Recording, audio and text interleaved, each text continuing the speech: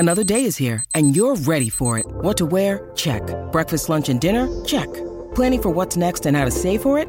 That's where Bank of America can help. For your financial to-dos, Bank of America has experts ready to help get you closer to your goals. Get started at one of our local financial centers or 24/7 in our mobile banking app. Find a location near you at bankofamerica.com/talktous. What would you like the power to do? Mobile banking requires downloading the app and is only available for select devices. Message and data rates may apply. Bank of America N.A., member FDIC. When you need mealtime inspiration, it's worth shopping Kroger, where you'll find over 30,000 mouth-watering choices that excite your inner foodie. And no matter what tasty choice you make, you'll enjoy our everyday low prices, plus extra ways to save, like digital coupons worth over $600 each week. You can also save up to $1 off per gallon at the pump with fuel points. More savings and more inspiring flavors make shopping Kroger worth it every time. Kroger, fresh for everyone. Fuel restrictions apply. Ayo, welcome into the CHGO White Sox podcast presented by PointsBet. Use promo code CHGO when you sign up to get 2 risk-free bets up to $2,000. Welcome into Studio A of our CHGO offices here in the West Loop of Chicago. I'm Sean Anderson, the host of the CHGO White Sox podcast. You can follow me on Twitter at Sean_W_Anderson, and we have the full CHGO White Sox crew in studio today. We got Vinny Duber, who digs rock and roll. You can follow him on Twitter at Vinny Duber. He's our CHGO White Sox beat writer. And the man in the middle is Herb Lawrence. Hello. Follow him on Twitter at Ecknerwall23. You got a new team? No, I just wanted to wear this hat. It was the only one that was clean. Gotcha. And hey, Vinny said that his Bears hat was dirty, so we just got it's really dirty. A ton of dirty hats on this crew. Today, we're going to be talking about the 2023 team and looking ahead to next season because the Guardians have clinched the AL Central, and even though it's not technically over, it's over. I don't think the White Sox have a shot at the wild card unless you guys do. Any Herbie Sunshine today, Herb? No, I didn't think they could ever win the wild card. I thought their only chance at the beginning of the year until right now is winning the AL Central, and since that is gone, the White Sox are gone too. Yes, so we'll be looking ahead to the 2023 roster and be answering our Discord members' questions. If you're looking to become a member of All CHGO, head to allchgo.com. You get access to our website, all of our written content. You get access to our Discord, where we usually throw out a prompt to ask us questions for shows like this, and you get a free shirt of your choice. So head over to allchgo.com. You can also read Vinny Duber's latest article about setting up that 2023 team, and we'll talk a little bit about that later on. But the reason we're talking about 2023 now is because the Guardians are the AL Central champion, and we did have live video from their celebration in the locker room last night because Emmanuel Clase was live streaming, and a whole bunch of things were said. So, Steven, why don't we start with the first one, which is pretty clear and obvious.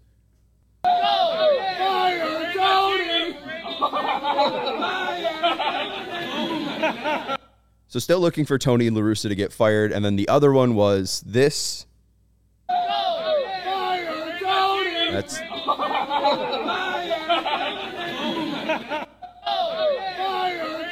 okay. All right, cool. Well, the other one was fuck the White Sox. So basically the Guardians celebrating by chanting fire Tony and fuck the White Sox. So clearly they had some edge with Elvis Andrus' comments about that the Guardians will crumble and the White Sox will be able to take advantage of that and win the AL Central. The Guardians were able to put some bulletin board material up on their walls. Whatever is necessary for you to get motivated, any slight, real, or perceived is good for a team to use motivation. You could see all throughout that celebration for the Cleveland Guardians. They say fire Tony. They say fuck the White Sox. The Cleveland Guardians Twitter handle puts out a poster of the Will Smith of Fresh Prince of Bel-Air empty room, which NBC Sports Chicago's White Sox Twitter profile had put on initially in the season saying, when's the rest of the AL Central going to show up? The Guardians put out a similar picture with Jose Ramirez and another player Jimenez in that same room and said, yeah, we showed up 2022 AL Central champs. They obviously took whatever the White Sox, people who are associated with the White Sox, the fans, and they took it as a slight. And they took it as motivation because they haven't played the White Sox since last week. They dominated the White Sox. And so their mindset this whole year was like, the White Sox are our main enemy. We're going to take whatever they say or whatever their fans say, whatever is said about us, the Elvis Andros, they're going to crumble. They did a Twitter thing for that too, where their mascot Sliders eating cookies, and then the crumbs come out to say 2022 AL Central champions. They took everything as a slight, even though some of it wasn't meant to be as such. Good for them. Dunk on the White Sox. I say if you win a championship like that and you're not supposed to win a championship, go ahead, dunk, alley-oop. Make sure that you and let the next team feel a little pain. And I hope the White Sox and their brass look at that and put it up on bulletin board material too for themselves. Like, these dudes, man, garbage team. We're going to do whatever we need to do. So we're celebrating next year, and I hope it's in Cleveland so we can slide over all over their field. Remember last year they clinched the division at Progressive Field, and then took some pictures after. It was great. So I don't have no problem with Cleveland Guardians did. They did a little too much, but hell, you win championships, you can set the market. You can do whatever you want to. And they clinched in 2020 in Cleveland too, right? They were looking to clinch the division. I think they clinched the playoff spot. No, they did that at home. The final game of the final home game of the season, right, against the Twins. It was a day game and afternoon game, and then they went on that miserable road trip after that through Cincinnati, Cleveland, and I forget where they ended the season that year, but yeah, it was Minnesota. That was the Carlos Rodon game. Oh, they came back home and played the Cubs. That's right. It wasn't the last home game of the regular season. They came back home and played the Cubs for the last series of the year. But yeah, they clinched. They were the first team in the American League to clinch a playoff spot. They had the number one seed on that day, and then they lost a whole bunch of games after that. And they finished like third place in the AL Central that year. Second. They were tied with Cleveland. Yeah, but Cleveland had the tiebreaker, so they finished technically third. That's why they had to play the Oakland A's in that first round. I think that's right. Yeah, but yeah, I mean, hey, do never underestimate the power of bulletin board material or the power of people think we can't do this in sports. That's such a driving factor for so many teams that you see so many teams making it up all the time. You know what I mean? Yeah. Like, how many teams have you seen the number one seed in the NCAA tournament? And they're like, oh, people out there think we can't do it. And you're like, what? You're the number one seed. So never underestimate that. And two, you saw the White Sox try to manufacture that throughout the year at various times, and obviously they couldn't get it to produce those results. But listen, which ones come to mind? Well, recently, okay. And I think we heard, I don't remember who it was. It might have been Liam Hendriks. It might have been somebody else say, all of a sudden people think we can't make the playoffs, so we need to go out there and show them that we can make the playoffs. And he talked numerous times all year about them trying to manufacture that energy, and it never really coming because it wasn't authentic. It wasn't real. The Guardians have had that real feeling since before the season started, when everybody said, oh my God, you don't have any players. You have this ridiculously low payroll. Forget about it. You're done. And they could go all the way back to January or February and point to people saying that they couldn't make it happen. And what do? They go out and make it happen. Absolutely. I want to go to Rusted here saying Sox fans deserve better. And this is a super chat, by the way. So thank you very much, Rusted, for the super chat.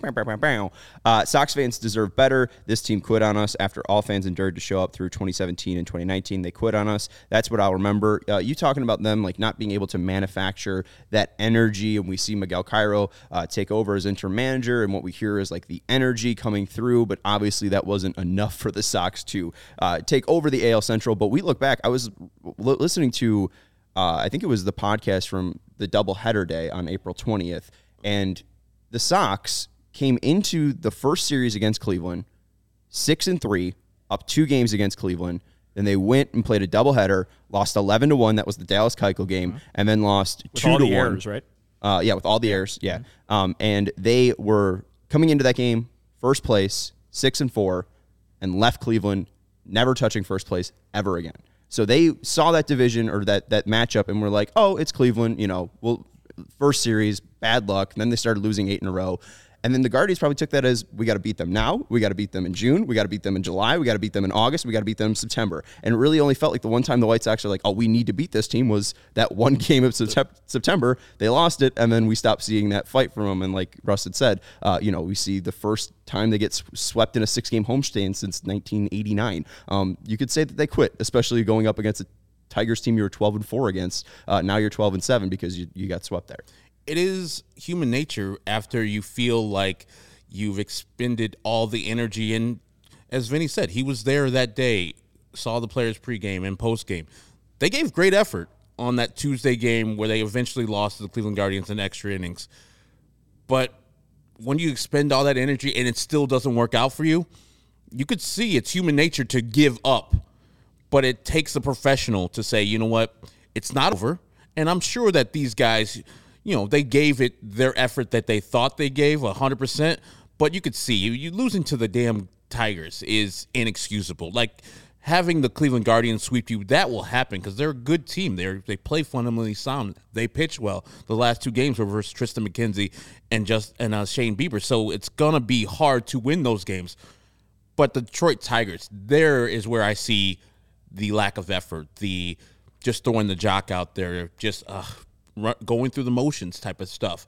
And so it takes a professional to say, I got to play for the SOX. I got to play for the name on my jersey that is my last name. So when people look forward, they're like, hey, that putting player name in there is always going to play 100% no matter what. And I felt like most of those players just like, you know what? It's over. 7-2 to the Tigers on Saturday. That was a lifeless game. We lose 4-1 on Sunday with the solo shot from Yoan Moncada.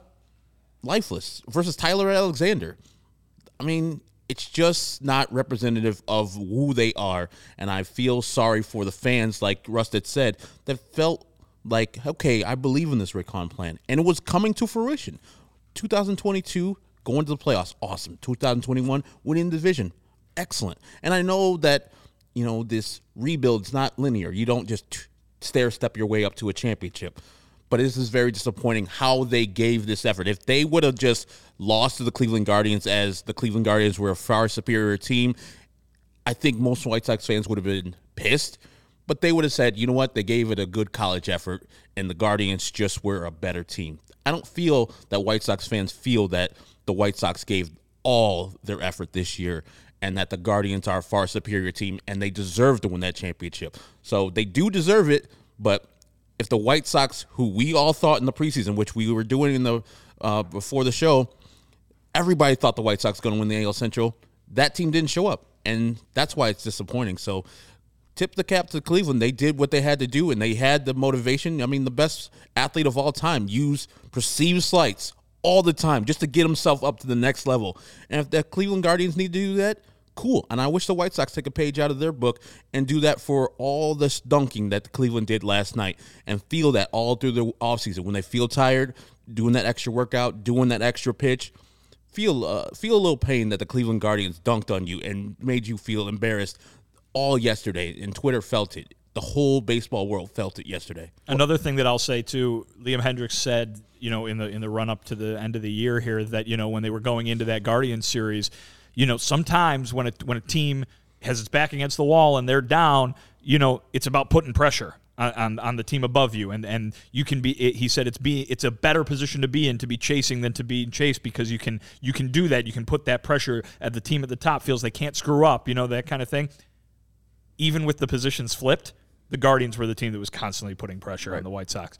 Whether it be in-game in the 3 games that they played, by doing their Guardians thing, by running every single ball down the line, creating errors, creating infield hits, by going first to third every time, always taking the extra base, always doing the extra thing, whether it was that or then once they left and the White Sox were playing the Tigers and the Guardians went to Texas, the Guardians just kept winning. Mm-hmm. The Guardians just kept winning and winning and winning. And the pressure was not on the Guardians to be perfect. The pressure was on the White Sox because they saw that margin for error shrink and shrink and shrink down to nothing. The Guardians were the team that were putting the pressure on. They had their foot on the gas pedal all year long. They did not let up at the end when there might have been a chance for the White Sox to sneak in there. They did not let up at all, and you do have to credit the Guardians for what they did. Not just winning baseball games, but the way they played and the attitude that they attacked every game with, not just down the stretch, but especially down the stretch. Mm-hmm. I mean, kudos to them because they did what I think everybody wants to see their team do, which is just not relent at all. Yeah, and they took care of business, too. I mean, they had a positive win-loss record against Detroit, 10-9. They're currently up against KC, and they'll have 6 more games. They're 8-5 against them, 12-7 against the White Sox. In Minnesota, they were 13-6 against. So the 2 and 3 teams, I mean, double-digit wins against, they absolutely dominated. And we mentioned this stat yesterday. Right now, the Guardians are the youngest team in Major League Baseball, be the 8th youngest team in Major League history to make it to the playoffs. Last team to do that was the 1980 1986 Mets. And you think about the Sox and their youth and where they might be age-wise. I think they were the 11th youngest team back in 2020, and now they're the 25th youngest team, a.k.a. they're old. So I think it's interesting looking at your article and seeing where the White Sox could get better and what ways they need to improve. I think speed is one of those places because you mentioned the Guardians able to take all of those bases. I think defense also very, very important. We talked about power last year, and we talked about Andrew Vaughn leading the team with 17 home runs. That's an issue. It really feels like the only thing that might be somewhat stable before we get into the full positions here is pitching. If we feel any different, let me know. But it feels like starting pitching and relief pitching, there's at least a lot of options. I don't know if they're set, but there's definitely something to work here with. Yeah, I think pitching is very much their plus at the moment. And I think there's a lot of people who could take a pessimistic attitude, especially toward the guys in the starting rotation. You know what I mean? I think for every positive opinion for one of those guys, there's probably a negative one when it comes to keeping them moving forward.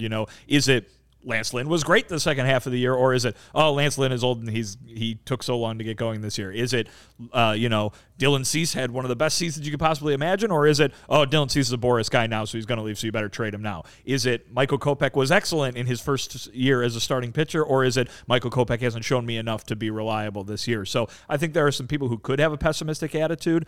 My opinion is that they look like they're going to have a pretty good rotation going into next year. Obviously, Lucas Giolito is going to need to be a lot better than he was this year, but I think all three of us would agree that he can be. Whether or not he will be or not, he probably can be. I think in the starting rotation, they've got room to improve because they do have one open spot. And Johnny Cueto is going to be going to free agency. Maybe they just use that to bring Johnny Cueto back. Who knows? But they have room to improve, and I think they can do it without getting rid of any of those other four guys.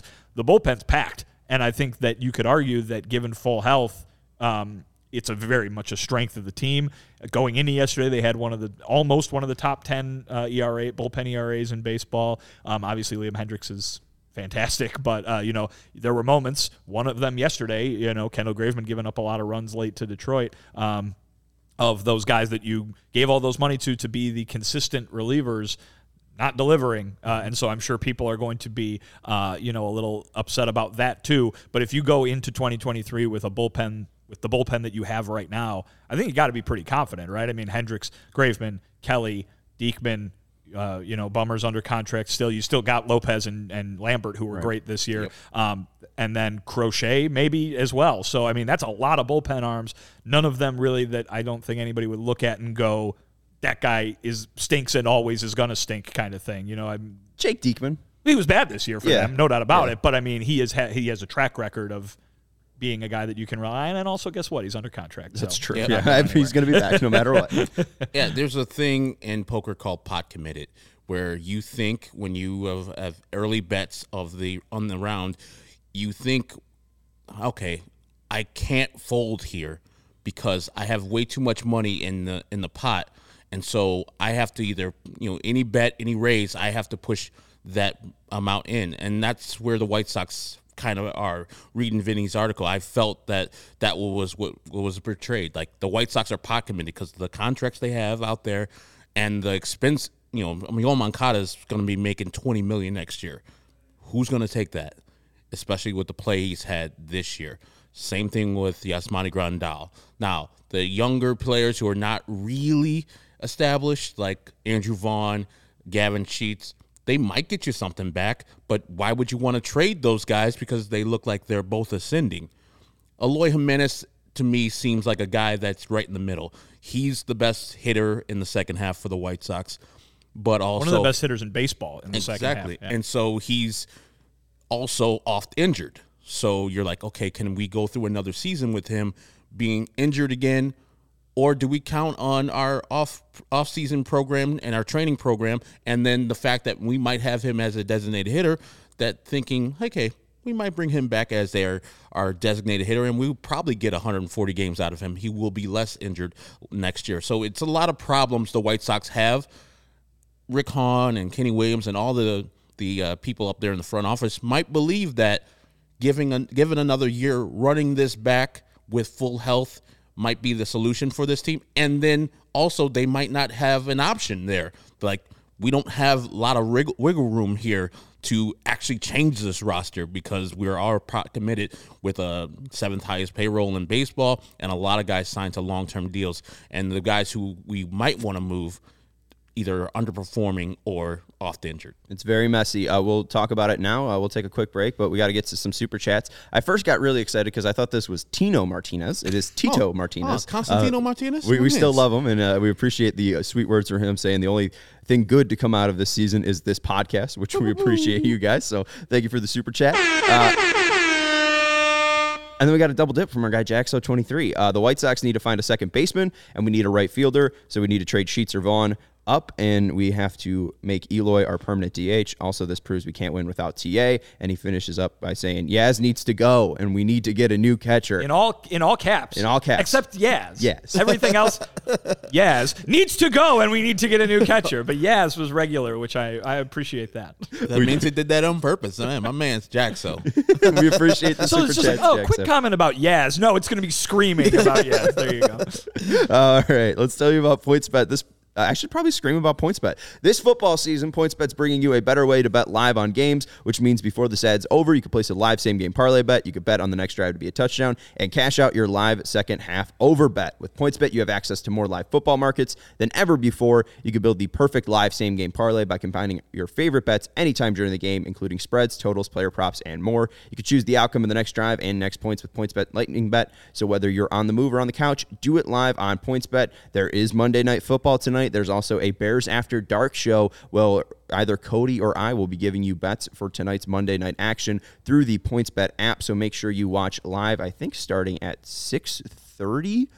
Is usually when those After Dark start. So check out the YouTube channel at 6:30 if you're looking for some football content. But download the PointsBet app today and sign up with the code CHGO to get 2 risk-free bets up to $2,000. And new users, if you download PointsBet app and use code CHGO and deposit $50 or more, you'll get a free CHGO membership where you'll be able to read Vinny Duber's article about how the White Sox figure out the 2023 roster. You'll be able to have access to the CHGO Discord where you'll be able to ask us questions for the episode today that we'll be answering a little bit later on. And you'll get a free shirt of your choice from the CHGO Locker. We have fantastic new designs in that CHGO Locker. So make sure to download the PointsBet app today and sign up with code CHGO. If you or somebody you know has a gambling problem and wants help, call 1-800-GAMBLER for crisis counseling and referral services. And our next partner is the hottest new ticketing site that makes it easier than ever to score the best deals on tickets to sports, concerts, and shows. If you ever dreamed of sitting in a seat you never thought you could, maybe 50-yard line, maybe courtside, maybe behind home plate. Yeah, scout seats, especially with the way the Sox are playing. Game Time makes that possible. It's possible with the Game Time app to make your sporting dreams come true. The biggest last-minute price drops can be found on seats you never thought you could buy. You won't find a better deal this season on White Sox tickets, Bears tickets. They're still going on. I was looking at concert tickets. They're on there as well. I'm going to one tonight at the Riv. So if you're looking for any event, check out the Game Time app and try to find the lowest prices. It was created by the fans and for the fans, which is why they guarantee the lowest price. Herb got 110% of his money back when he found a lower price after he bought tickets to the A's game or the Braves game, and they were fast and efficient with getting him his money back. So if you love CHGO, then you'll love Game Time, and the best way to support us is by buying your tickets through the link in the description. Join over 15 million people who have downloaded the Game Time app and score the best seats to all of your favorite events. So on allchgo.com, there is fans are begging for it, but here's why changing White Sox roster won't be easy this offseason by Vinny Duber. Check out Vinny's recent article, but let's start with Eloy Jimenez and kind of the idea of where he'll play, because I think it would be difficult for them to move Eloy just because of his contract. I know some people have said $9 million for a player like Eloy isn't too much.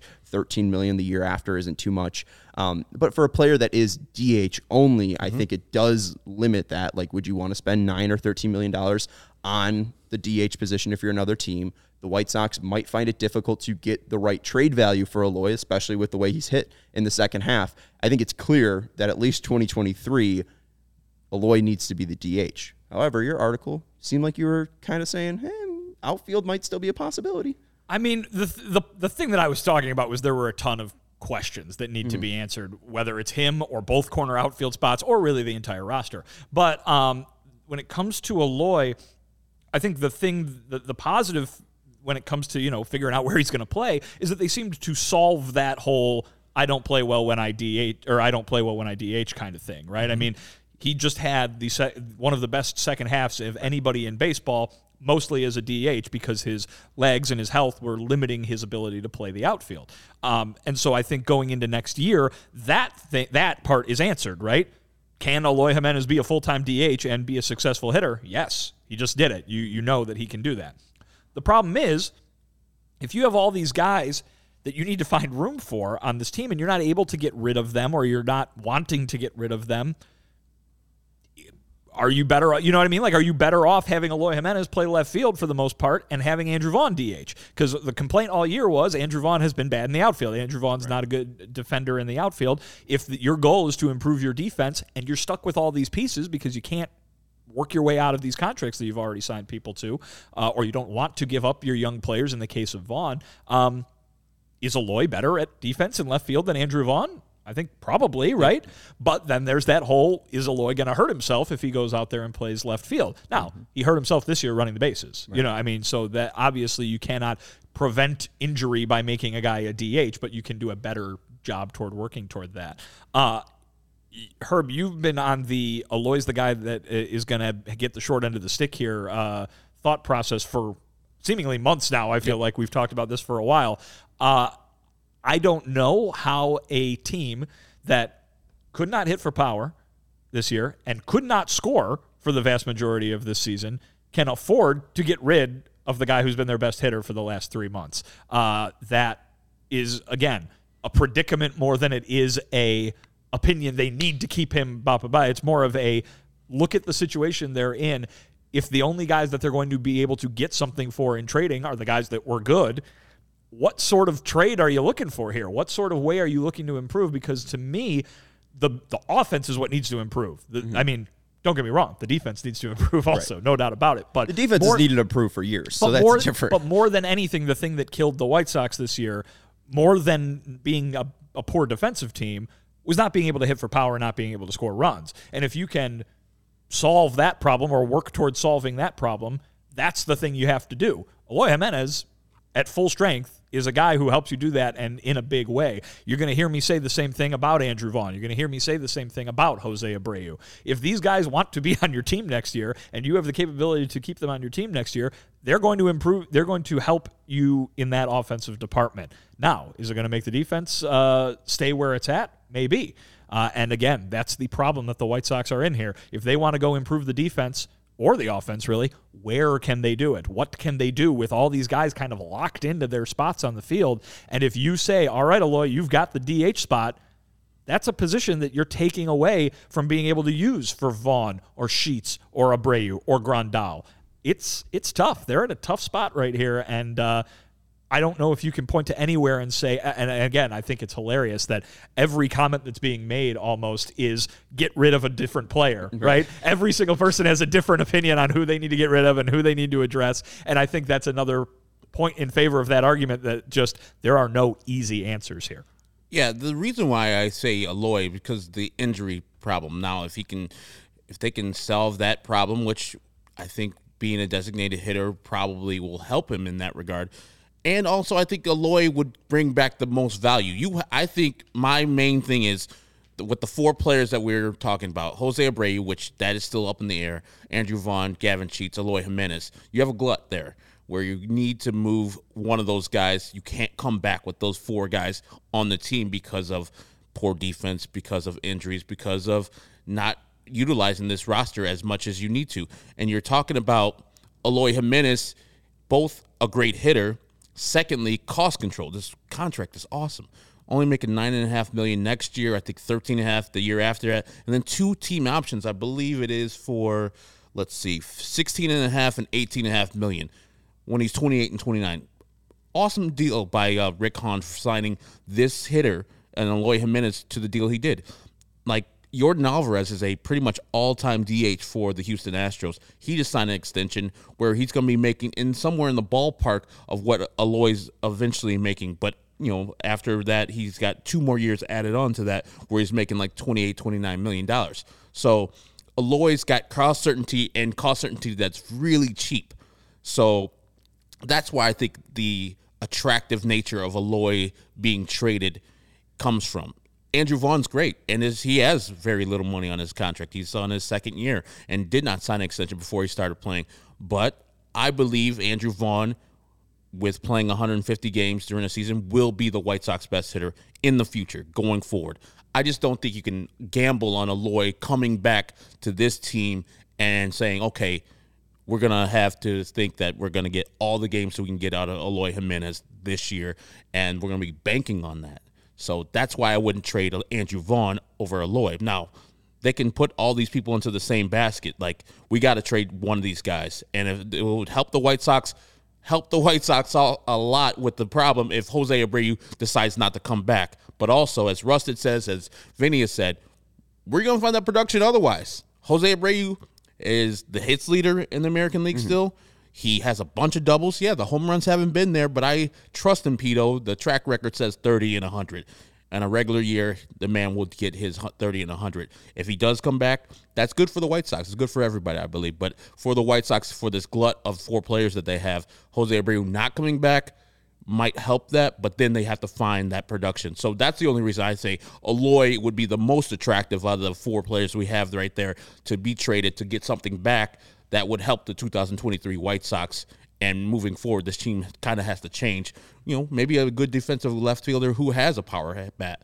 So in this scenario, or a scenario that you just brought up, the White Sox are letting Jose Abreu go, and maybe he just retires and that happens. But I'm just saying, letting him go and trading Eloy Jimenez. So their 2 best hitters are now off the team. Yes. So what are you trading Eloy Jimenez for that is going to make this team better than having Eloy Jimenez and Jose Abreu? I just go with the 2005 thing, and I hate when people do it, and I got to do it myself, with the Carlos Lee. Like, Carlos Lee was an offensive juggernaut, but the team wasn't moving forward. Carlos Lee, most thought was a selfish player, knew that he was going to be good after the White Sox traded him, but they need to diversify this offense. They need to change the offense. So they got Scott Podsednik to be at the top of the lineup, and they got Luis Vizcaino for Carlos Lee.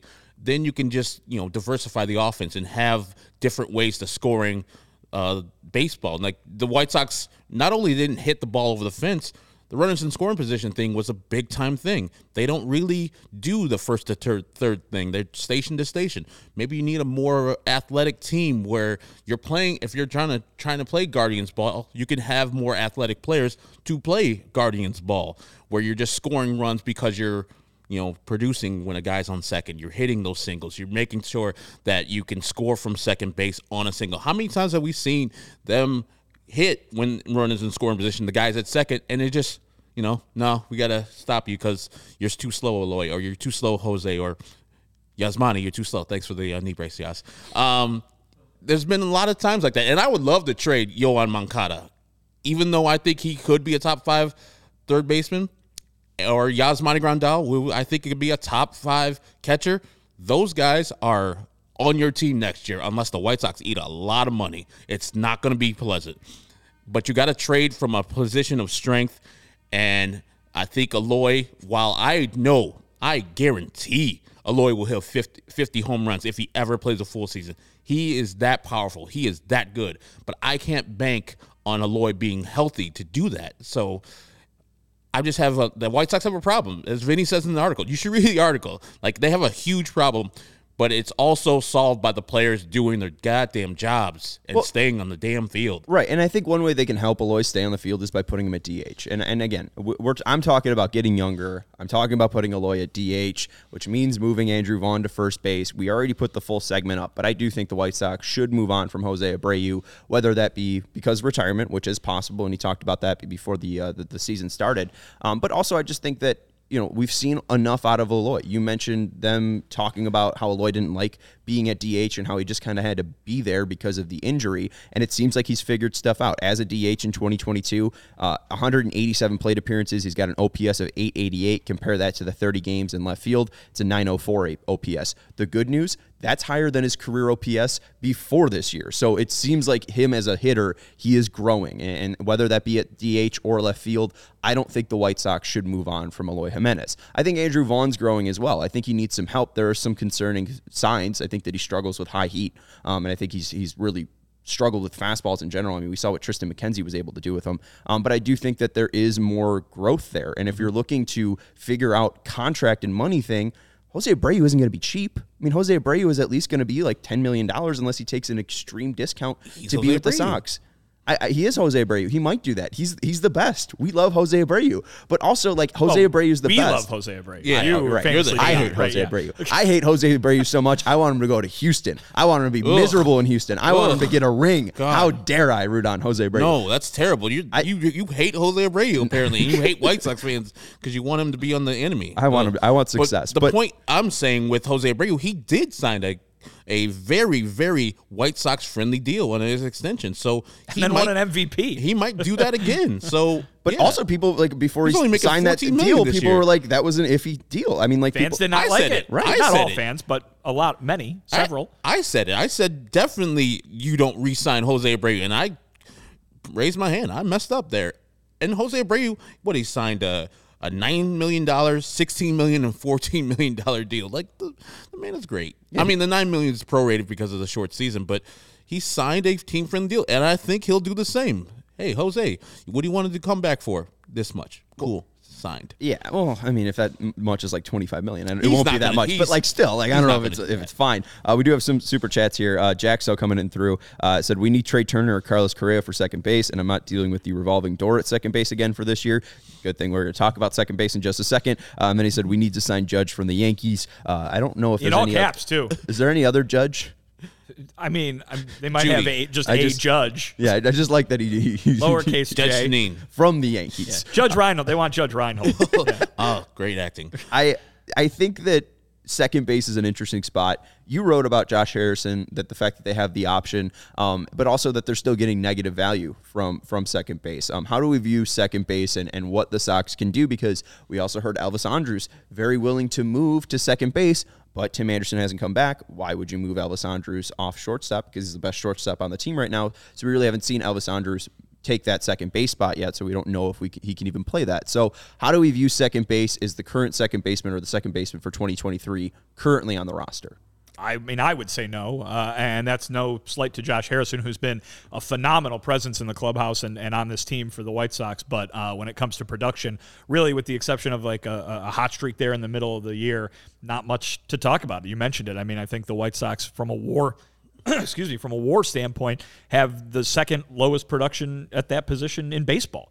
It's been the same story for a long time now at second base with the White Sox. But I think the quote-unquote good news, the silver lining, if you will, is that it's one of the few roster spots where you don't have to make one of those really tough decisions. Mm-hmm. You say, sorry, Josh Harrison, we're not going to pick up your option, and then you have an open spot at second base.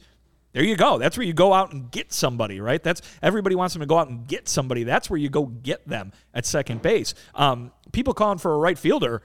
A.J. Pollock's going to be on this team next year. Mm-hmm. He's got a $13 million player option that he would be foolish to not pick up, in my opinion. And he would figure to be the guy who's going to be playing most of the time in right field next year. So second base is the spot on this team, just like it was last offseason, where you could go out and get somebody. I believe, that's really the spot where they would go to inject new life into this offense, because as we've mentioned, they've pretty much set everywhere else, and I don't mean set from a everybody else is great on the team, but set from a don't have a lot of wriggle room. Yeah. Yep. Brandon says Josh Harrison 1.3 FWAR and 1.5 BWAR is not negative value. What I said and what Vinny said in the piece was the position as a whole. General, right, so the position has a negative value, not Josh Harrison. Yeah, and he did play well, especially defensively, but to run back Josh Harrison, I don't think is a good move for the White Sox. I think the White Sox second baseman for 2023 is not on the current roster or on the 40-man at all. You need to go out and find somebody where you got some solid play, some major league play. You can depend on second baseman coming up from the minor leagues and Sanchez and other people, Danny Mendick,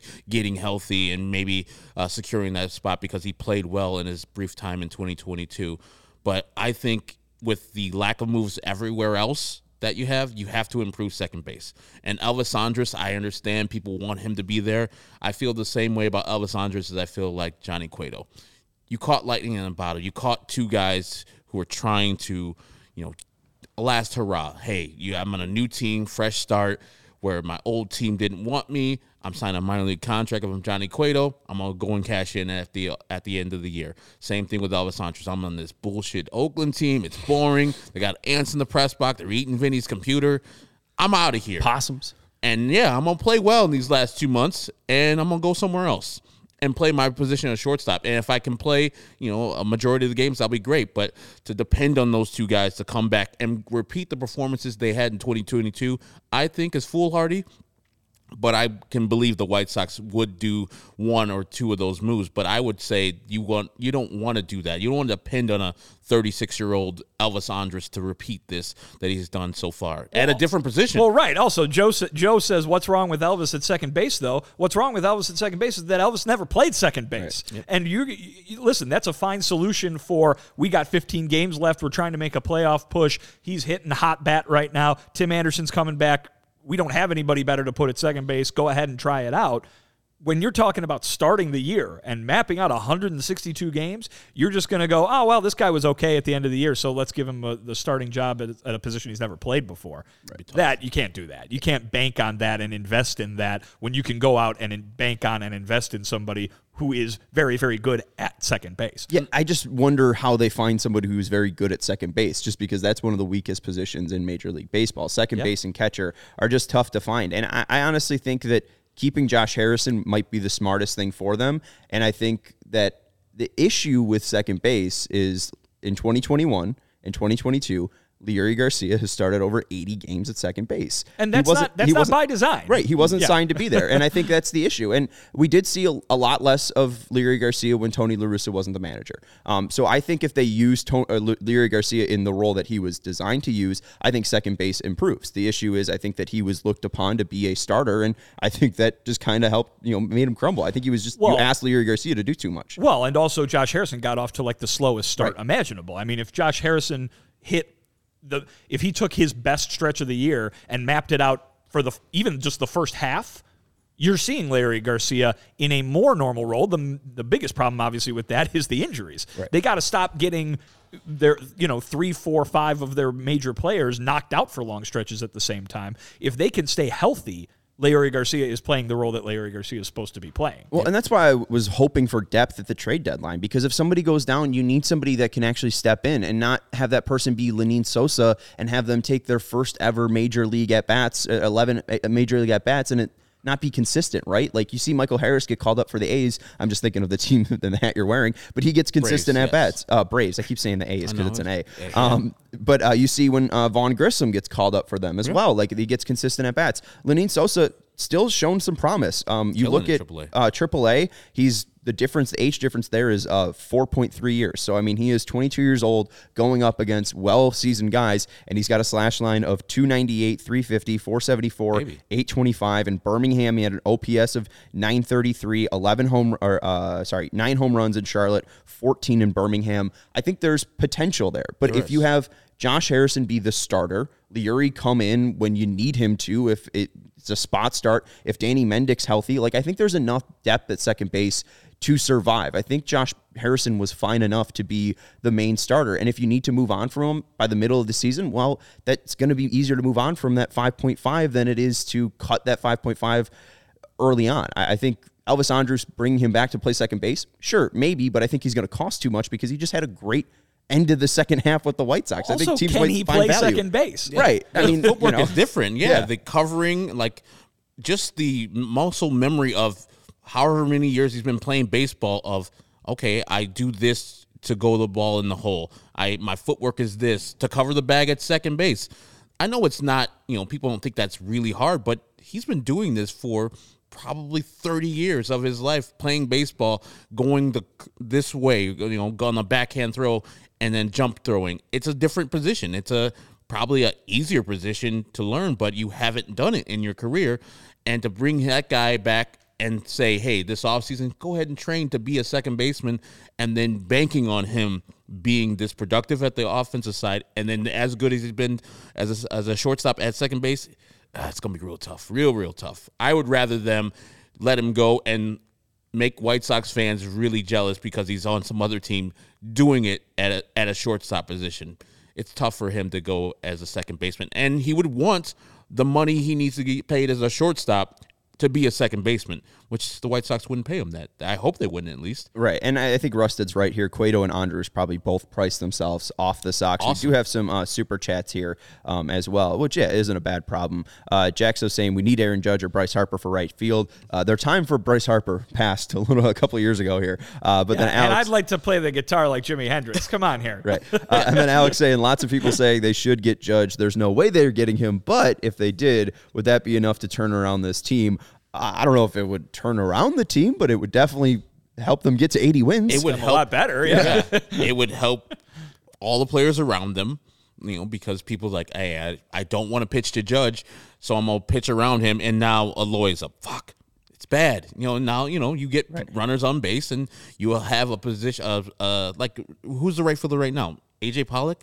AJ Pollock's played like 100 games in left field. Yeah, but next year he's going to be AJ Pollock. And I know he has hit left-handers harder than Judge or better than Judge this year, but I would rather go with Judge next year. I don't. You'd rather have Aaron Judge than AJ Pollock? It's not my money either. I know the man's going to be making like $400 million, whatever. He's going to be making a lot of money. He's just setting the American League home run record. He's going to make a lot of money. It's a great year to have a career year for Aaron Judge. Let's go to right and left field, because I think second base is an easy position to figure out. And I think right and left field might be somewhat easy to figure out just because A.J. Pollock might force your hand on it. I was wrong during the Jose Abreu segment, so I just want to clarify.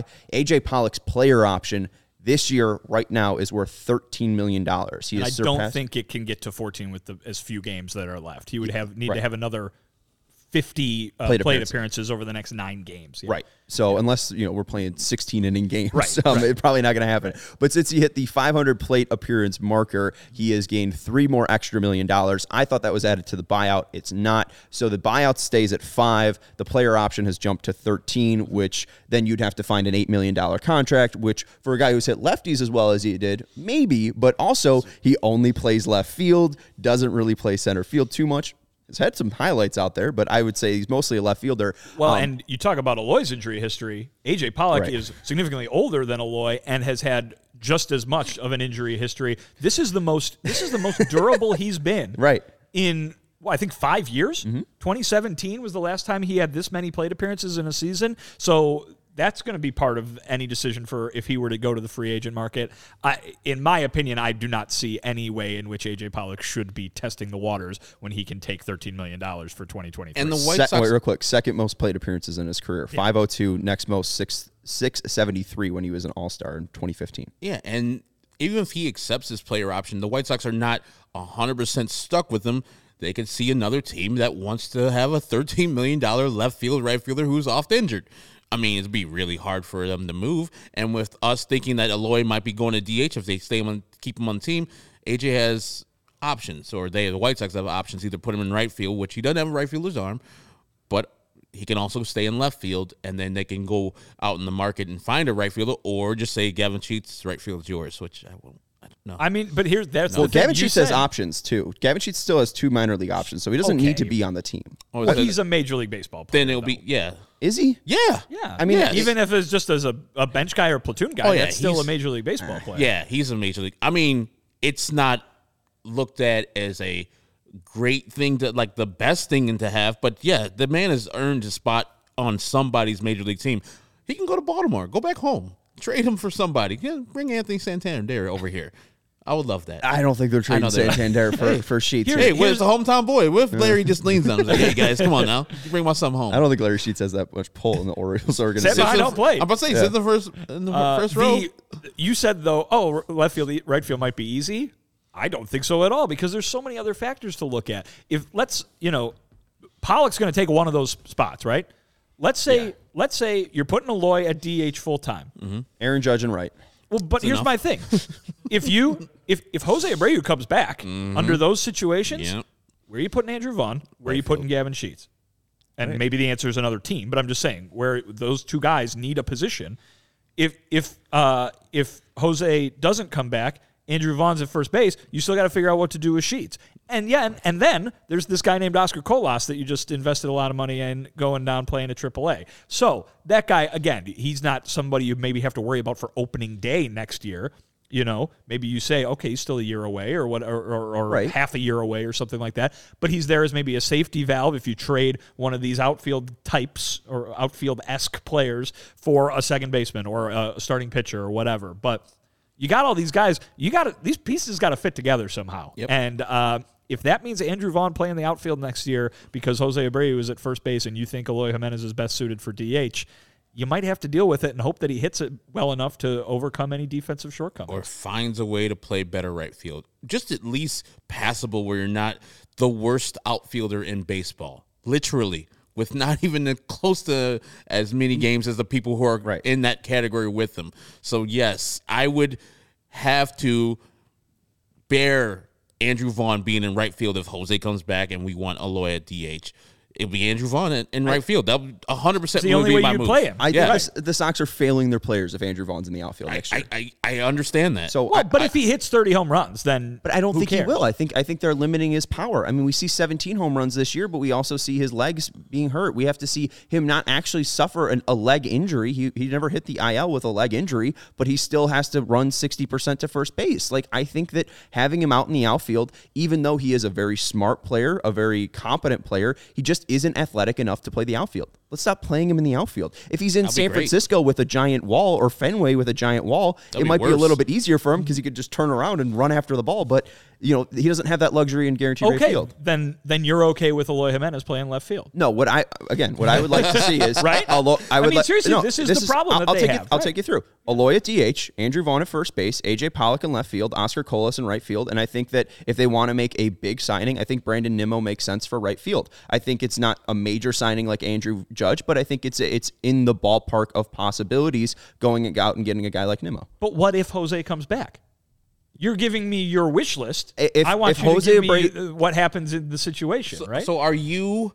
Rick Hahn. If I'm the Rick Hahn and Jose Abreu says I want to come back, I'm saying thank you very much for your time. We'll retire your jersey later. We'll come back when you're visiting on a different team. But if that doesn't happen and he's the first baseman, are you saying, okay, Andrew Vaughn has to be traded because he can't play right field? I mean... Well, yeah, I would say then if Jose Abreu comes back, they're choosing either Eloy then or Andrew Vaughn. That was what I think that segment we clipped up was basically talking was they've invested money into Eloy Jimenez, they've invested a draft pick into Andrew Vaughn, and now Abreu's contract's up. So if they want to recommit to Jose Abreu, that means they have to uncommit to either Eloy Jimenez or Andrew Vaughn. So I mean that's how I see it playing out. If Abreu comes back, then one of those two needs to go. If I was a GM, I would keep keeping those other two and letting Abreu walk. In the worst case scenario of everybody coming back, what I would do is, of course, Jose Abreu at first base. Eloy has to play designated hitter, has to, because you get the most out of him. I would put Andrew Vaughn in left field, and then put AJ Pollock in right field. Even though they did the reverse most of this year. Exactly. Because I think Andrew Vaughn's a better left fielder, still bad, than he is a right fielder. And I think that AJ Pollock can give you at least major league effort in right field. I think that team would at least be a better team on the field and would produce the most out of those four players coming back. It's the worst case, and I put those in quotes, worst case scenario when you get four good hitters coming back. Now the defense will be a little rough. They might hit you 150 home runs too, which would exactly. Which would be all right. And then Sheets is just your lefty bat off the bench, or you do a straight platoon with him and AJ Pollock, so you get a good right fielder out of that, even though the defense would suffer. And you guys were talking about, what do you do with Sheets because he's a major leaguer? I mean, I think maybe you have a competition in spring training, and if Oscar Colas beats him out, then Oscar Colas beats him out. Like, I think that... For who? Sheets? For Sheets. Yeah. Like, I think that's maybe the way that they do it, because even then, if Colas beats him out, Sheets still has minor league options. I think there's still ways to, figure out what... Sheets being on this team or being in this organization isn't too much of a hampering issue, I think. I think there is a chance... You're a better defensive team if Eloy plays left field and Andrew Vaughn's your DH. There's a chance. Might not be true. Might not end up that way. If I know Eloy can play left field at a all right clip. The only problem is the injuries. So, he's getting injured running the bases too. Yes, but I just want to limit the chances that he does get injured. So, yeah, and I agree with you. If I can have somebody tell me, hey, guaranteed, Eloy's going to be good this year, 150. Play him in left then. Fuck it. I don't know. I don't think he's going to be able to play just a whole 150. And hey, maybe they'll be able to figure it out. I think something that Rick Hahn mentioned about injuries and leg injuries too was it's a kind of a yearly process, or it's a process that they're in to try to figure it out and how to best manage these players. Well, I think you're talking about two different things. You can talk about the guys who have had surgery, Aloy, Grandal, Lance Lynn, all basically had the same procedure done, versus the guys who were tired, who had sore legs. Vaughn comes to mind. Abreu was in that category at one point this year. I think TA was at that category in, I think, each of the last 2 years, and Robert earlier in the year as well. Those are two different things. And I think the idea is give the latter group an offseason, and they'll be back to normal. The former group are the guys who have to learn to live with this, and that definitely could impact how much left field Aloy can play going forward. I think, again, an offseason of rest and getting healthy, getting recovered fully from that surgery rather than hitting the ground running and getting back into a season probably makes a sizable difference. But it is something that moving forward is a thing, and I think that maybe that does become a big factor in determining who plays left field next year, or at least where Aloy plays next year. Yeah, so left field, there's question marks. Right field, there's question marks. DH, first base, second base. But it seems like catcher, third base, and shortstop are pretty solid now. And starting pitchers. And center as well. For the most part. Starting pitchers, I think there's 4 that are currently on the roster. Maybe they bring back Cueto, but I think we'll see more about that later on in the offseason. And I wouldn't even mind tough to judge. Davis Martin coming back as the 5th starter. Hey, he could be the 6th starter. That's fine with me. Let's take a break real quick and then get into your questions. Chicago, you've already got the best coverage for your favorite teams. That's us. And hey, we got to 20,000 YouTube subscribers, so thank you everybody for supporting us even on this off day. So get fitted in the best sports gear around. Foco has got you covered from Soldier Field to the French Room, north or south side, with hoodies, slippers, signs, bobbleheads, and everything in between. Get decked out like a DeMar with apparel from the leaders in sports merch and collectibles. Foco, looking for the perfect gift for the football fan in your life? Foco's got you covered with the hoodies that fight that Lake Michigan breeze, my friends. So it's getting down to hoodie and shorts weather. So check out foco.com and click the link in the description below. And for all non-presale items, use the promo code CHGO for 10% off. Again, they got great bobbleheads on there. They got great apparel as well for White Sox fans. Maybe you're looking for Bears gear. Maybe you're looking for Hawks gear. Maybe you're looking for Bulls gear, right? They got all the 4 major sports over on Foco.com. So check them out at FOCO.com. And again, all non-pre-sale items use promo code CHGO for 10% off your first order. All right, let's go to our questions. If you want to ask us questions for some off-day shows, especially during the off-season, check out allchgo.com. Become a member. You'll get access to All CHGO and all of our writing and all of our articles on there, like Vinny's piece that we just kind of discussed here about how to fill out the roster in 2023 and what parts are locked down already. You can also ask us questions in the CHGO Discord, and you'll get a free shirt as well when you sign up. So let's go to an easy one first, and this one's from our guy, Will M., and he says, what team are each of you cheering for the rest of the way? Maybe not cheering for, but is there a team that you'd like to see win the World Series? I mean, Padres for me. There you go. 100% Padres. And then this weekend when the White Sox play them, I'll be cheering for the Padres because they can improve. Actually, I'll be cheering for the White Sox because right now the Padres are the 5th spot. If the playoffs would start to now, they would be playing this team, the Atlanta Braves. You don't want any parts of the Atlanta Braves. None. Zero. They're great. Not good. Great. And so them going to the 6th spot where they play the St. Louis Cardinals, a little bit better for them. So I'll be cheering for the Padres to do well, but maybe the White Sox this weekend to take a couple games so they can go down and Philadelphia Phillies can go up in their spot and they play the Braves and lose to them. I think there are two ways you look at it, right? You always want to see, a quote unquote underdog do good, or at least a new face in the playoffs, right? Seattle Mariners would be fun to see them do something after being out of the playoffs for more than 20 years. And then of course, Sean, your guys, the Mets, they haven't been there in a while. But then there's the other side of that coin too, which is I'm one of these people who likes to see a championship awarded to a team that has played really well from beginning to end. I think that's why you've got to look at, some of these teams who maybe with the way their regular seasons have gone over the last many years should be talked of as like a dynastic team, you know what I mean? Like the Dodgers, the Astros, who everyone hates. Those teams have been so good from start to finish. And then also, nobody on this show is going to back this up in any sort of way, but if you're talking about an underdog, if you're talking about wanting to see a team run all over the Astros, Cleveland Guardians might be a team that you want to look toward. If it's the Astros versus the Guardians, I'm 100% on the Guardians side. Not even close. Because my hatred for the Astros, especially now that Michael Brantley's been out for the rest of the year, is enormous. There's no like redeeming qualities on that team. Dusty Baker winning a World Series would be cool. It would be. You're right. Yeah. I'd rather have Tito get his third than Dusty have his first. Dusty would get into the Hall of Fame if he won the World Series. He might get in without it. He should. I think he might get in. Yeah. No matter. I mean, that's just a baseball lifer right there. Yeah. He's putting the work. He's devoted his life there. Slogged through those Cubs seasons. Oh, man. He coached the Reds and the Nationals. And Poor guy. Got him to the playoffs, both those teams. Oh, man. And then got fired for it. I think Guardians definitely weirdly are up there just because I think it would be hilarious if they did, spending $35 million in winning the World Series. They're up to 65 now. Right. Well, opening day payroll was 35. I think, though, I would like to see probably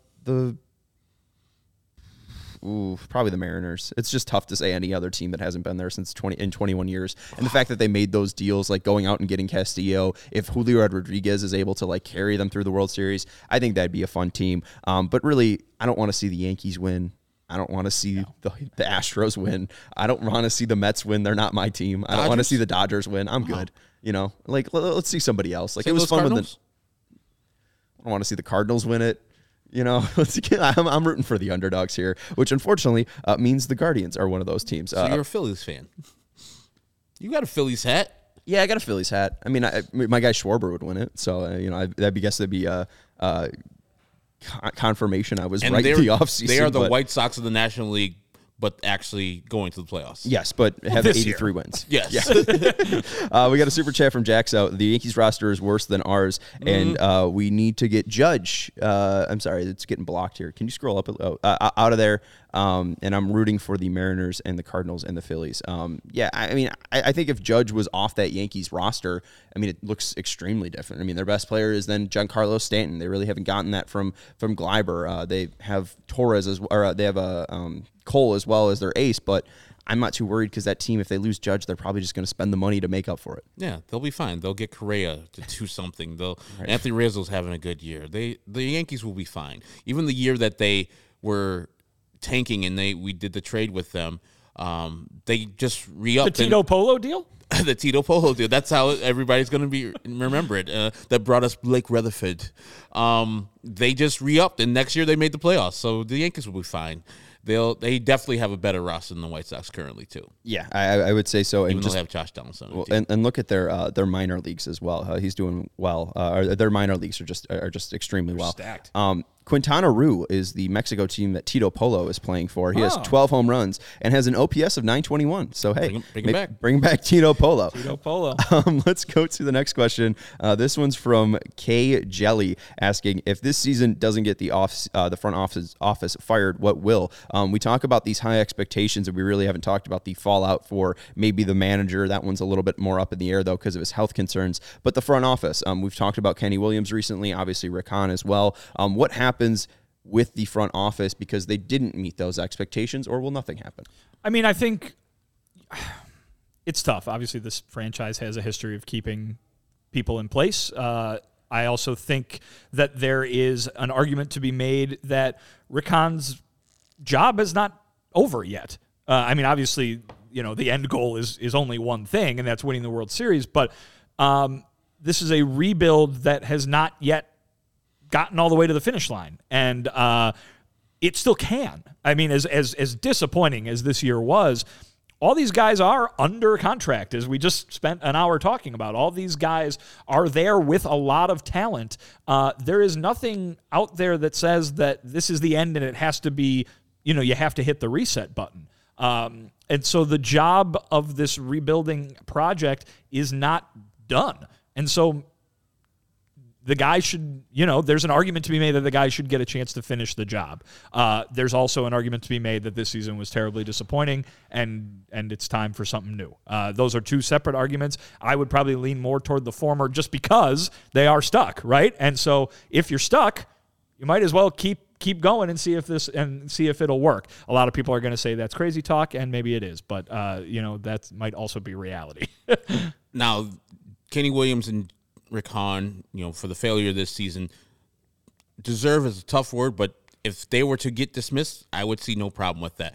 But the only problem I would see is that they would just bring up Jeremy Haber, or they would just bring up Chris Getz, and that doesn't necessarily solve the problem there. If I was Rick Hahn, I would just go to Jerry and say, hey, man, come on. You gave me that manager, and when you usurped my authority and my power, you saw this train stop. Give me the authority back. Give me the power back to do what I know is right to get the job done. And I, up to this point, up to the time when you goddamn hired Tony La Russa, and maybe that's not the whole thing, but it felt like a thing where you're taking over my team that I had built up. Give me the power to build this team up again. I'll bring back most of the people, and then I'll have a manager that I see will fit this team. That's why I fired Rick Renteria, because he wasn't analytically based. He wasn't taking this team from A to B. I need the authority back. That's what I would say if I'm Rick Hahn. Now, he deserves to leave, but if he stays, that's what I would say to Jerry. It's like, do not have this up in the air where the manager is more powerful than I am. If the manager's fucking up, I need to be able to talk to him and change his mind on the thing. Like we heard him, kind of give a clue that he didn't feel good about the Byron Buxton, pitching to Byron Buxton when the vase available. I'm sure he would have said that to Ricky Renteria and minds would have been changed. He can say that to Miguel Cairo, minds would have been changed. He can't say that to Tony. And you need to have the power structure to be Jerry Reinsdorf's the owner, Kenny Williams the baseball ops guy, Rick Hahn's the next guy, and then the managers below him. And I got to feel that Rick Hahn feels that way. He has to feel that I need to be in charge of what goes on in the baseball field. I can't have my power usurped by you. And let me get another shot at it. We'll have this team right back on the tracks next year. I understand where you guys are coming from, but Rick Hahn was hired back in October of 2012, and he has had 10 seasons as general manager, 2 winning seasons, 8 losing seasons. He's had 2 rebuilds, and I understand he's currently still in the middle of it. I wouldn't say this rebuild's over, but I would say that not winning the division and not making the playoffs this year is a failure within the rebuild, and I think that needs to be assessed. And I think within, also the fact that the preposition is important. Within, not of. It's not the failure of the rebuild, right. But I think my hope in the rebuild has waned. Sure, significantly. but I guess my point is this: if you bring in somebody brand new, they've got this roster, right? And so this is still the roster. Like these are the guys that you've set up, and also that roster, you probably have a lot less faith in it than you did 6 months ago. Right. But you are not out of faith in it, right? Yeah, I'm not predicting them to win 95 games, but I don't think I'm predicting them to win 60. But if someone came to you and said, the White Sox are going to have mostly this roster next year and they're going to make the playoffs and be a contender, would that be shocking to you? No. This roster, yes. Most of it. No. Yeah. Absolutely It not. means that guys will have stayed healthy, and it means that guys will have produced to the level that you thought they were going to. But we haven't really seen these guys stay healthy. No, you haven't. So, that's the thing is, like, I could say, like, this right now, but, like, we'll be sitting here in June of 2023, and then we'll be talking about, like, an injury, and I'll be like, oh, well, are they going to make the playoffs? Pine Tar Keyboard brings up a good point. Firing Ricky for not having an analytic incline while they have one of the single person in the front office doing analytics and research and development. Yeah, it's like, they have a really low attendance in, 5 people? They have, I forget where the stat comes from, but there was a stat in a database set that had the number of analytical workers in Major League front offices. The White Sox were last with 5. Well, then there you go. Maybe Joe Madden will want to come and the power structure might have been part of that Pine Tar Keyboard. Like Tony might not remember when he came in. He's like, observational analytics is what I do. Yeah. And maybe Tony being the most powerful person besides Jerry Reinsdorf in this organization was like, I don't want people doing this analytical thing because I'm not going to listen to it. Maybe if Rick gets the reins again or Kenny gets the reins again, we can have a better analytics department and more people working for this team to improve what they do on the field. Because we saw with Miguel Cairo, I just saw like it felt different. And I know that he's got this 6-game losing streak at home, first time since '89, so it's a little different that way. He didn't really, get the job done there. But I think that Miguel Cairo might listen to the analytics department a little bit more. If you can hire some more people, that'd be great. Well, the way he talked about it was just that he was relying on the other coaches in that dugout and just taking advantage of Ethan Katz and taking advantage of Frank Menachino and taking advantage of the front office. So it just seemed like maybe the whole organization was working and flowing as a team. Where maybe the case that you're arguing is that Tony La Russa might have slowed those things down. Talking about Hahn though, just wrapping it up. This was the highest payroll in White Sox history. So the fact that it didn't yield any results, I would think if I was the owner of the team, I'd at least be pretty teetoed with the general manager for those results. Let's go to our guy Sam. He said if the White Sox were to bring Elvis Andrus back, what would his contract look like considering in terms of years and money? We don't have to go too specific into this because we kind of talked about it a little bit.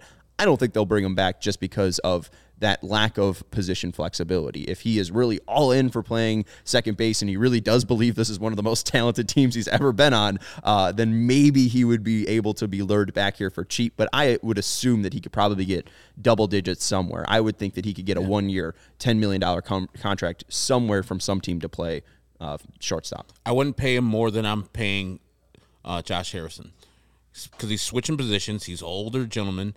I would play him 1 year with the team option for the next year, $6, $7, $8 million. If he doesn't want that, there's other teams you can go to, Elvis.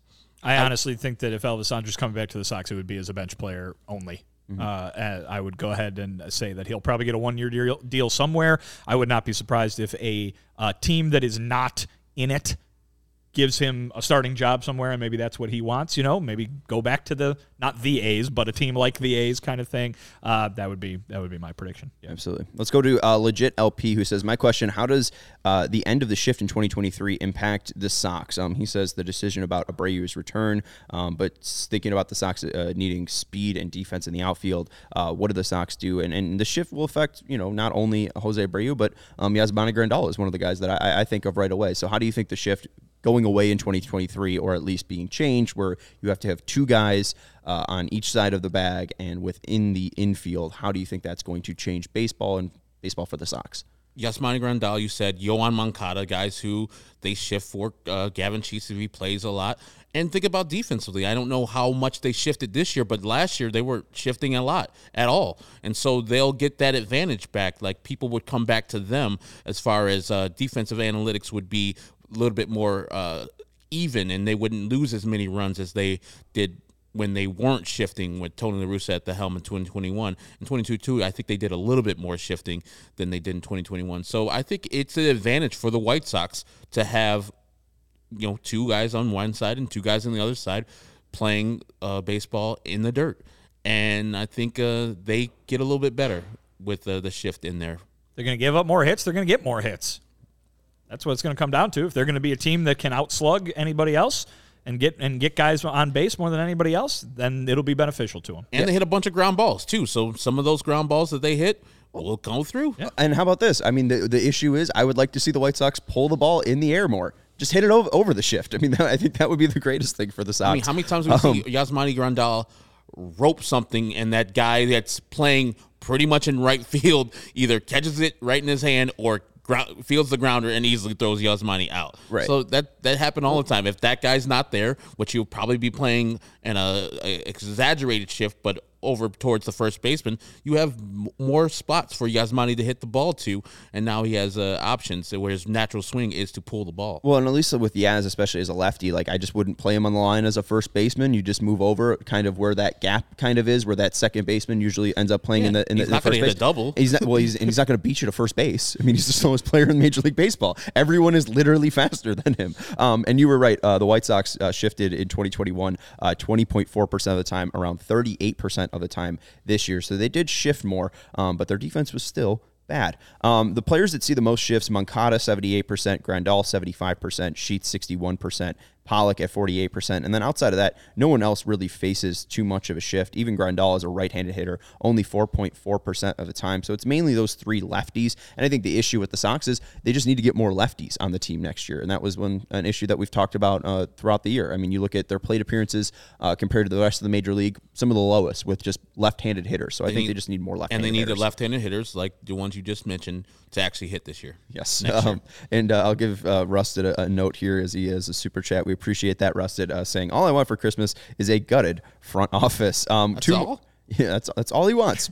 I mean, it's kind of selfish. Don't want like a new peace? a new iPhone or something like Yeah, that? Jimi Hendrix guitar I mean, skills world peace would seems- probably be easier to get than a gutted front office from this White Sox team, especially with Jerry Reinsdorf, who is very loyal to a fault, good and bad. Well, we got two more questions. Will the Scout says, I know a lot of fans want Jerry to sell the team. Assuming he does, can we realistically expect change? Looking at half the teams in the league where the owners don't care about team success, can we expect a new owner to be any different? We don't know if Jerry Reinsdorf is going to sell the team, when he's going to sell the team, if he's going to sell the team. But assuming he does, can you expect change? Or is it a good thing? I mean, you kind of talked about this, Vinny. Like, if you wanted to fire Tony La Russa, well, who's going to replace Tony La Russa? And does that mean that the replacement's going to be better? If Jerry Reinsdorf sells the team, does that mean the replacement or the new owner is going to be better? Any thoughts? I think billionaires love to keep their money. And so, and they don't want to be told how to spend their money. So unless you're getting a guy like Stephen Cohen, that's why Jerry didn't want him in the league, because that guy spends, and some say spends recklessly. Unless you're getting that guy, yeah, Jerry's tough, but I think in my heart of hearts, it'll be better, but I don't know. The grass looks greener, but I don't know who's coming in here. If it's going to be A-Rod and his group, which he seems to be angling towards, I don't know if that's going to be better. The guy has no experience being an owner. I want a person that he's the half owner of the Twins right now, or the Timberwolves. Timberwolves, yeah, but he has no experience of being a major league owner. That's true. Making decisions on a day-to-day, spending money. Like, I want a person that has done the job, for a long time. Mark Cuban comes to mind, and one of the reasons was because Jerry Reinsdorf didn't want him in the league, when it was kind of time for the Cubs to be sold at that time. So if you get a guy that is going to be a guy or girl that's going to be very loose with the money, cool, awesome. But also, these guys and girls made this money for a certain way, and they want to be told. They don't want to be told how to spend the money. So maybe they're different. Maybe they're the same. I don't know. And to gut the front office is going to be tough. They do things a certain way in Chicago. They've done it since he got the team in '81. So it's going to be like a teardown, which you would not like. And it'll take many years to get back to the level that you guys think the White Sox should be if Jerry Reinsdorf dies and they gut the front office and do whatever they need to do. I don't know if I have enough time to do that again. I'm 43. You mentioned it, Sean. They're seventh in baseball in payroll this year. I mean, I'm not saying that all the problems were solved because of that, because obviously they weren't. But the spend more argument, it was answered. It was answered. They spent more. And Guess what? It didn't work. Herb, you pointed out there's a lot of teams out there that are not spending. There's a lot of teams out there that don't do what their fan bases want them to do. And there are a lot of teams out there that have spent a lot less on their payroll than the White Sox did this year. I don't know if that is going to cause any sort of gigantic seismic shift. You probably just look more like every other baseball team out there in the major leagues. Yeah, and we saw that, with the Bulls, Jerry Reinsdorf didn't sell the team, but Michael took over controlling, kind of control of the team, and we've seen improvements. We've seen the Bulls fans just have more faith in this team in the front office, and we saw a flip there. I think with the Sox kind of still being in a contention window, I don't know if the sale of an ownership or the whole flipping of a front office might happen. I think maybe one guy can get flipped, like Rick Hahn or something like that, just to kind of show accountability. But I think large change might be difficult. If a new owner does buy the team, though, maybe a new stadium would also lead to more money, but it's a lot of what ifs here. Final question here, and then we'll wrap this very long episode up. But what do you guys see as the highest profile target the White Sox could realistically land this offseason? Is there one that sticks out to you? And if you can't give me a specific name, one position should they? Second base. The premier second baseman. Yes. I can't give you a specific name, but always good to have a starting pitcher. And we got the question mark with Johnny Cueto, and I said I would love to have Davis Martin back, but there's never a bad time to get a top-of-the-rotation starter and then move all the rest of those guys down so Lucas Giolito comes in as the fifth starter next year. And that's That's not a terribly difficult move for them to make. Yep. They've got an open spot in the rotation. They could do that. Yeah. Right. So it's either Cueto or maybe they go out and sign somebody who has a little bit more length to them, right? Maybe a little bit longer of a career on them. So we'll see what happens. We'll have a lot of discussion on all of these topics coming up in the offseason because we'll have a lot of time. This was a nice little preview. It was fun. A nice little opening salvo for the offseason. And I think we went an hour and a half. So my bad on that, folks. Thank you guys for joining us. Thank you, everybody in the Discord for the questions. Again, you can sign up to be a member at allchgo.com. You get access to reading Vinny's articles and all of our writers' articles. You get access to the CHGO Discord, and you get a free shirt of your choice. That's Vinny Duber. You can follow him on Twitter at Vinny Duber. He's our CHGO White Sox beat writer. That is Herb Lawrence. You can follow him on Twitter at Acknerwall23. He's the CHGO White Sox community leader. And I'm Sean Anderson, the host of the CHGO White Sox podcast. You can follow me on Twitter at Sean_W_Anderson. Thank you to Stephen Nicholas for producing the show. And we will talk to you tomorrow for the Twins and White Sox game. I think that one starts at 7:40, I think it is. 7:40? 6:40. Okay, 6:40. So we'll see you at 6 o'clock tomorrow. Go White Sox.